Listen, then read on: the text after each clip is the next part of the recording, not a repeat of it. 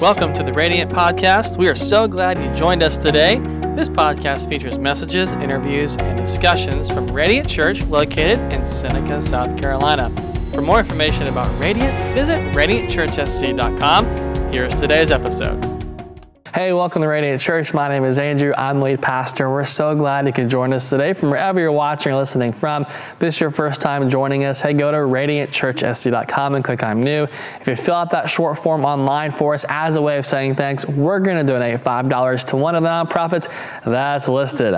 We're in our second week of a teaching series following Jesus in his final hours called Keep Moving Forward. Now, we're learning how it's always forward with Jesus. It's never back. And we started last week with the scene of Jesus in the Garden of Gethsemane, and we learned that we face Gethsemane moments. These are the moments that are difficult and overwhelming. They're challenging, right? That we need to keep praying and we need to keep trusting. We're shifting today to what happens next after his arrest, okay? So I don't know if you're really into sports or not, but I grew up playing all kinds of sports as a kid. My absolute favorite to this day is still baseball. I love it. It's kind of the king in my household, man. Both myself and my two brothers, we played baseball. One played professionally for a little bit. And so like when you take your sport seriously, you learn a lot about life. You learn how to lead. You learn how to work as a team, why strategies are important. But most of all, you learn how to deal with failure. And I think that lesson right there is one of the most important lessons you will learn, because failure is going to come, and it's going to come often in the realm of athletics. The worst game I've ever played that I can think of, I was trying to think of terrible games here. It happened when I was about 14 years old. I went 0 for 5 at the plate with 5 strikeouts. I could not hit the dreaded curveball. Most kids can at that age. And so I hung my head all night. I replayed every at-bat, every pitch, every miss. I felt like I let my team down because I left men on base and we lost. My dad, however, picked me up. And I remember him reminding me about how success is measured in baseball. It is completely contrary to how you define success in our world. So what is it? Well, a batter is successful in baseball if he gets 3 hits every 10 at-bats. That's a 300 average. That's failure 70% of the time. But if you hit 300, guess what? You'll go to the Hall of Fame. That's right, man. Like, you're in. So encouraged by my dad, I went out and I was 4 for 4 in the very next game. I hit what ended up being the go-ahead 3-run home run, and our team won. 2 nights earlier, I felt like our team had just let those guys down. I felt like I was failing miserably. But on that night, I learned that failure isn't final. You ever had moments like that in your life where you just felt like failure was final? You think about these failures you've experienced, right? Some of you have experienced failures that were so hard, but you learned from them, and you picked yourself up, and you moved on. But others of you might be struggling to move past those failures. You've let your failures define you because you treat each failure as if it's final. None of us want to fail. But failure is a part of life, right? There's a moment during Jesus' final hours when one of his most trusted and loyal followers experiences the greatest failure of his life. And so today we're going to look at his story. We're going to learn how to keep moving forward even when failure feels final. Luke chapter 22. Verse number 54, our story begins. So they arrested him, this is Jesus, okay, and led him to the high priest's home. And Peter followed at a distance. And the guards lit a fire in the middle of the courtyard, and they sat around it. And Peter joined them there. And a servant girl noticed him in the firelight and began staring at him. And so finally she said, "This man was one of Jesus' followers." But Peter denied it. "Woman," he said, how'd you like that? "Woman, I don't even know him." After a while, somebody else looked at him and said, "Well, you must be one of them." "No, man, I'm not," Peter retorted. About an hour later, someone else insisted, "Well, this must be one of them because he's a Galilean too." But Peter said, "Man, I don't know what you're talking about." Immediately, while he was still speaking, the rooster crowed. Verse number 61. At that moment, the Lord turned and looked at Peter. Check this out. Suddenly the Lord's words flashed through his mind. "Before the rooster crows tomorrow morning, you'll deny me 3 times. And Peter left the courtyard, weeping bitterly. What a moment that must have been. Earlier, what happened, in case you're not familiar with the story, Jesus had been explaining to his disciples what would occur that night. He'd be handed over to the priests and authority figures, and he would be executed. But worse, all of his followers would desert him. And one by one, they all said, we never leave you, And the most adamant voice was Peter, because he's probably the most loyal follower that Christ had. And so Jesus looked at Peter and said, hey, before the rooster crows 3 times, even you will deny knowing me. And without a doubt, this had to have been the greatest failure of Peter's life. If anyone felt like their failure was final and it had to have been Peter, because he was so loyal, and here he failed so miserably. And there are some encouraging things in this story, though, that we can take home with us. And I just want to share with you 3 encouragements to keep moving forward today when failure feels final. Here's the first one. When failure feels final, we need to keep close to Jesus. I want you to notice that Peter follows him at a distance, but earlier that evening, he was really close. He was so close, he cut off a guy's, ear who was trying to arrest Jesus. He's so close, he was willing to die for Jesus. That happened in verse 33. So what happened? Well, what happened to Peter is what happens to so many of us when failure begins to feel final in our lives. Instead of keeping close to Christ, he kept his distance. Many of us, we want to be close to Jesus. We want to serve. We want to seek God's kingdom first. We want to be spiritually disciplined. But the moment we fail, the moment things get heated and difficult, we put distance, between us and Christ. And we start to withdraw. And it's much easier to feel sorry for ourselves and keep our distance than it is for us to stay close. Because often staying close to Jesus means we pay a price. Peter knew if he stayed close, he might be identified as a follower. He might be arrested. He could even be imprisoned like Christ. So he chooses not to risk paying that steep of a price. He chooses to stay distant. When we're distant from Jesus, we become vulnerable. We are easy targets for the enemy. And that's exactly what happens to Peter. He's distant. He's alone. He becomes an easy target. The first denial begins with the girl who claims that Peter is a follower of Jesus. And it doesn't take long for him to put even more distance between himself and Christ, because he's trying to avoid the whole guilt by association verdict. When we follow Jesus from a distance, it shows that we're afraid to even be associated with him. Now, I want to just take a moment and talk about this very topic, a fear of being associated with Christ. I realize you probably wouldn't call what you're feeling a fear, but for some of you, that's exactly what this is. Like you're afraid, you have fear. You're afraid of being associated with Jesus and being associated with Christians and what all that would mean, because maybe you'll be on the wrong side of a cultural issue or a movement. Maybe you'll risk being ostracized by the circle of folks you run around with, or you're cut out of deals, or whatever it is. And if that's you, I really want you to listen just for a couple of minutes here, because the way forward in our world right now doesn't appear to be very smooth. It doesn't look like things are going to get easier. In fact, I think things are about to get much, much harder. And if you have a fear of being associated with Christ, with Christians, the body of Jesus, if you have that fear now, you're not going to overcome that fear later. In fact, right now is the perfect time. It's the best time to make the decision to be all in for Jesus. Don't follow at a distance. If you won't close that gap now, you may never actually close it. Keep close. Don't stay distant.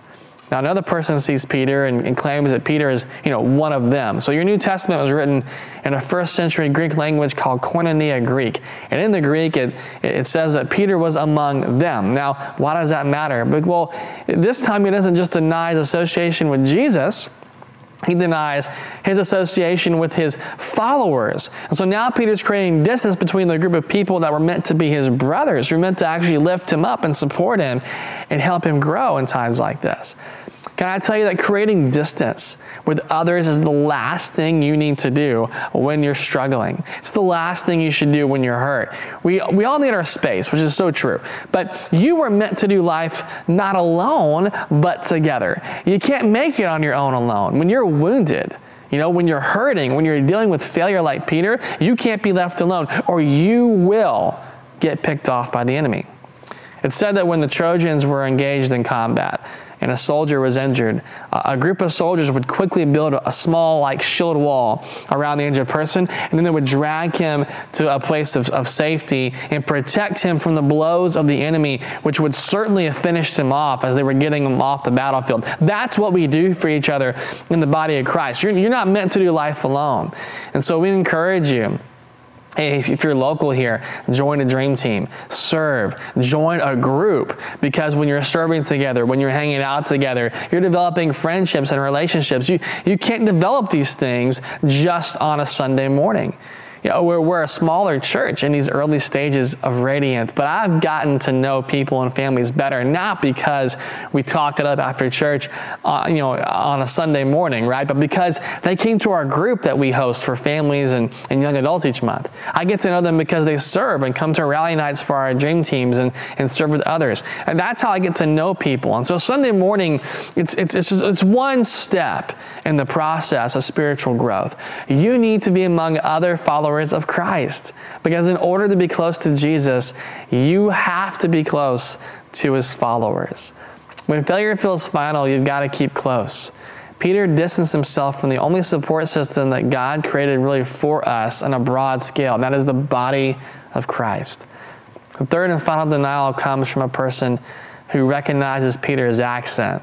Think about how easily identifiable Southerners are by our accents, right? Peter's accent identifies him as being from the same region as Jesus, which is Galilee. And so as a result, this person assumes he must be a follower too. And his response is to swear. He doesn't even know who Christ is. Luke doesn't record him cursing, but John's account does. It's the third denial which sparks to the rooster's crow. And Peter and Jesus, their eyes, they meet, and Peter runs away, and he's just this broken man. Our failures often feel final in moments like this. When the weight of our failures just begins to crush us, can I just tell you, remember to run to Jesus. Keep moving forward. Keep close to the Savior. And also keep in mind your weaknesses. Peter underestimated his weaknesses. When reading the Gospels, you get the sense that Peter, he's very confident, a little prideful, impulsive for sure, bit of a hothead, right? You won't catch him admitting those things though, right? Because the same reason we don't admit our weaknesses, we have egos. It's an ego thing. Our ego, our pride, it gets in the way of us admitting areas of weakness, and instead of letting others help us in those areas, we try to hide them. Yet admitting our weaknesses really is a sign of strength, not of weakness. My oldest son's sharp. I know every parent says that kind of thing about their kid, but it's honestly true. His intellect's really high, and we know it, and his teachers know it, and apparently now like he knows it. He came home not long ago, and he told us about an argument that he was having with a couple of kids from school, and he was getting frustrated because they weren't understanding a point he was trying to make, whatever that point was. And so he said, well, I'm smarter than all of you. I'm the smartest kid in the whole grade. So when he got home, he got a nice little talk about what the word humility means. Our egos get in the way, and our pride is certainly a weakness. 1 Corinthians chapter 10, verse 12, Paul writes, if you think you're standing strong, be careful not to fall.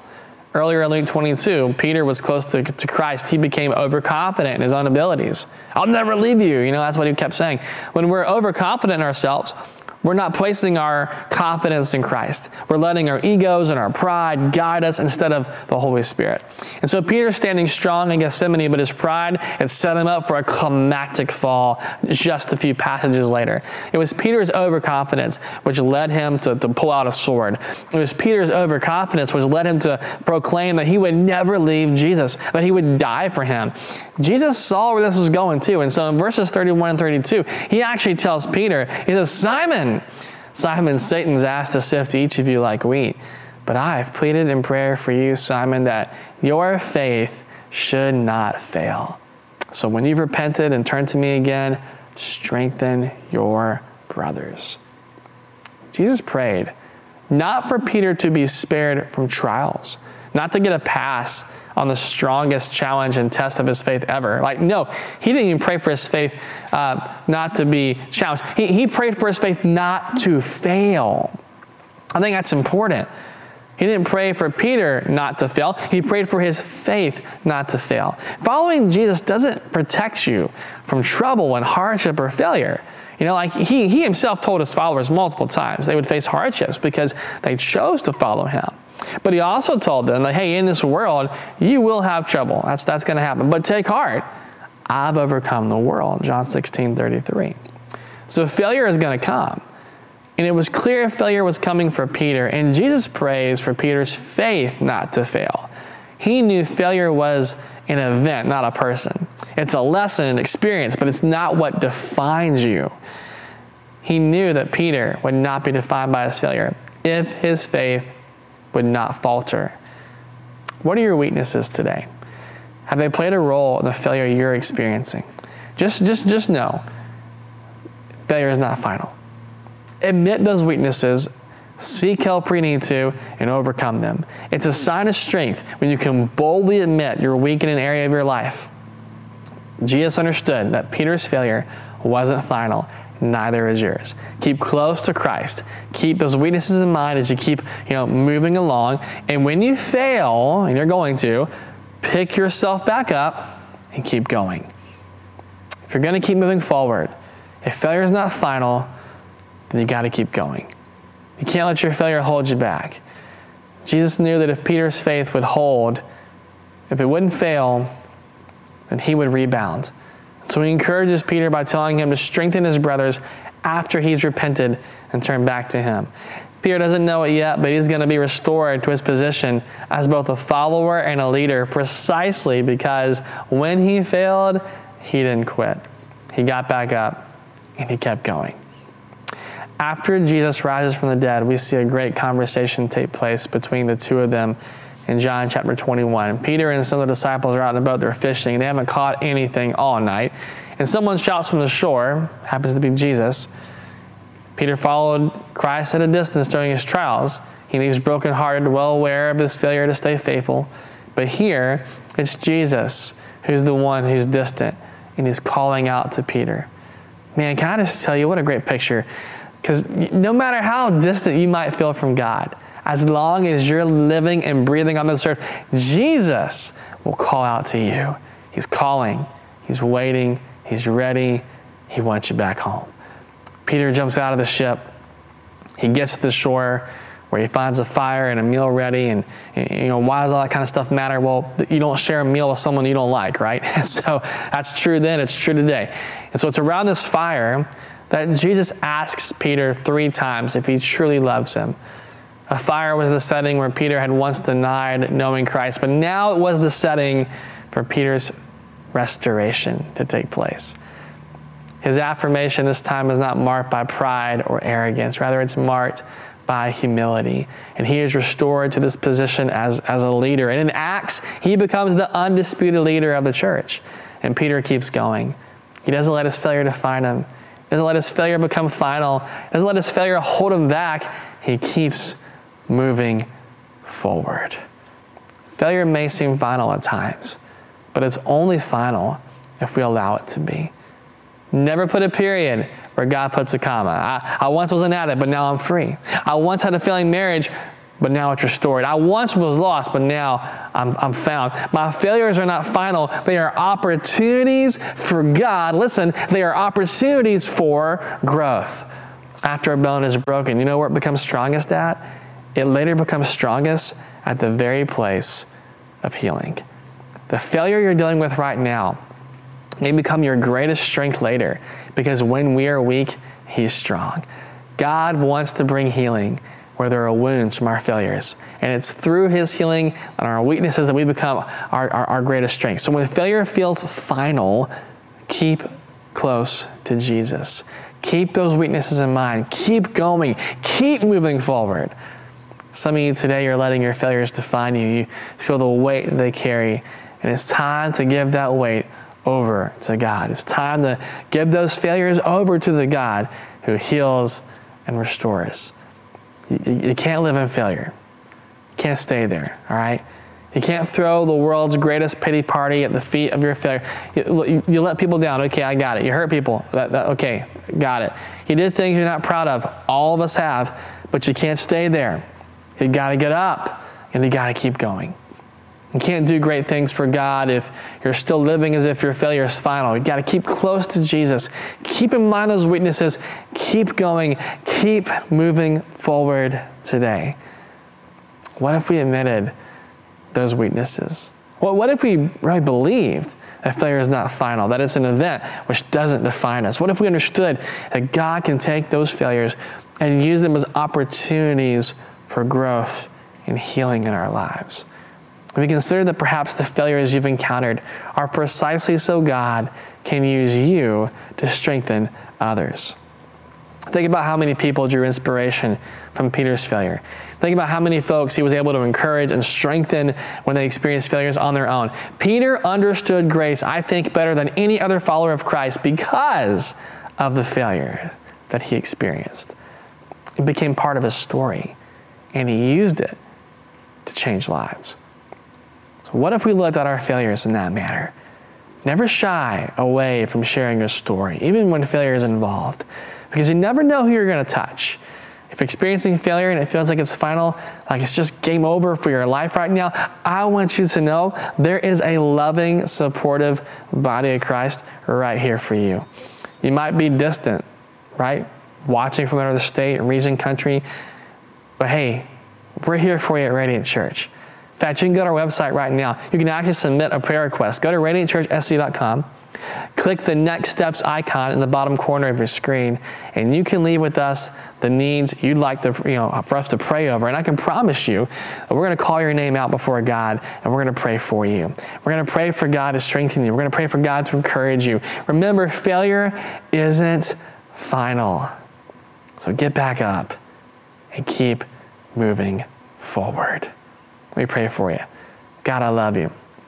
And I thank you for those who are watching and listening right now, who some are local, some, God, are across the oceans in different countries, some are different parts of the state or even America. And they're all over the place. And God, I pray right now for every person that you would strengthen them, that you would touch them, and God, you would bring healing and hope to their hearts and their lives. Lord, I pray that they would see the areas that they're struggling in, they failed in, not as defining moments of their lives, but as lessons and experiences and events that you can use to shape and mold who they're supposed to be. That you can use, God, those stories of failure to bring inspiration and hope to people down the road, to strengthen others. May we keep close to you in our moments of failure. May we not put distance between us and you, or us and others who want to help us, who are brothers and sisters for us. God, may we draw close to the community and body of Christ and close to you. Lord, may we understand what our weaknesses are and keep those weaknesses in mind, God, getting help where we need to get help at, admitting that we have some problems, some areas of struggle, so that, God, we can be strengthened. And Lord, I pray that no matter what we face and endure, may we keep going. It's not the end. Failure is not the end. Some of us are struggling to get up out of bed right now. We're struggling to move on with each day. The pain, the hurt, it's so real. The experience is so just overwhelming. But God, I pray for those folks especially, help them to keep going, to get back up, to keep moving forward, to keep going ahead. You are with us every step of the way. You're with us to bring hope, with us to bring healing. God, you are the God who heals and makes those weaknesses strengths in our lives. And I pray that for those who are struggling here today. We thank you and praise you for who you are, for all that you're going to do. And we ask this in your name we pray. Amen. Thanks for listening. If you have any questions or would like to reach out to us, you can do so by emailing us at media@radiantchurchsc.com or visit one of our social accounts on Facebook, Instagram, or YouTube. If you like what you heard today, subscribe to our podcast so you don't miss any future episodes, and give us a 5-star rating on the podcast platform that you listen to. We hope you have an amazing rest of your day.